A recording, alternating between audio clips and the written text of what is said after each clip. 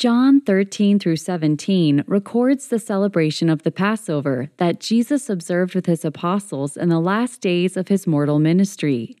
Many important topics are discussed in these chapters, and some of the most memorable teachings of the 4 New Testament Gospels are also contained in these chapters.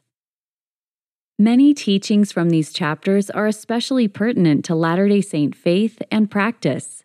Additional Latter-day Saint scripture and doctrine can shed light on 3 specific teachings from these New Testament chapters to help readers draw closer to Jesus Christ.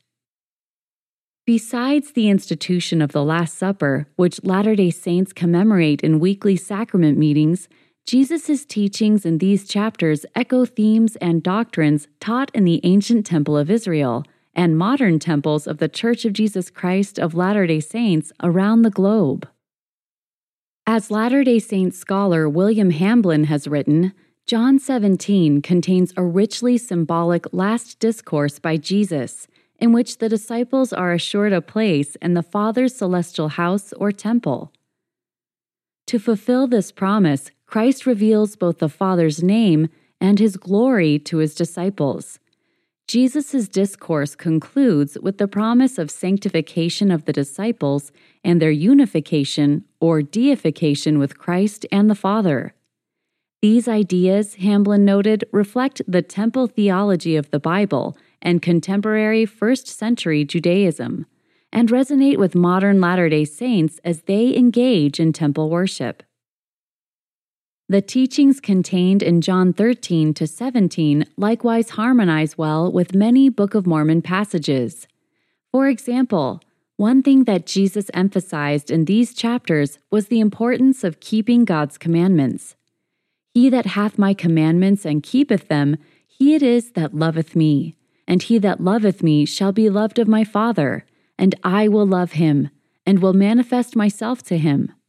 But what does it mean to be blessed for keeping God's commandments? The Book of Mormon powerfully answers this question by framing it in the larger context of the gospel of Christ and the plan of salvation.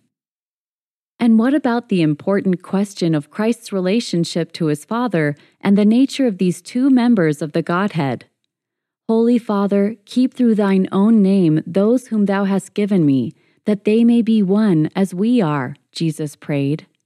But what does it mean for Christ and the Father to be one, especially in light of Christ's invitation for his disciples to become one, even as he and his Father are one?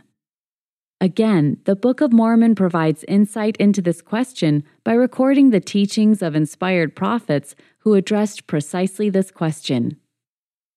As with other biblical scripture, Latter-day Saints can benefit from reading John 13 to 17, both on its own and also by paying close attention to Jesus' language and imagery, and in the larger context of Restoration Scripture and modern revelation. With these additional interpretive tools, readers can apply John 13 to 17 in a way that deepens their faith and enriches their worship experience.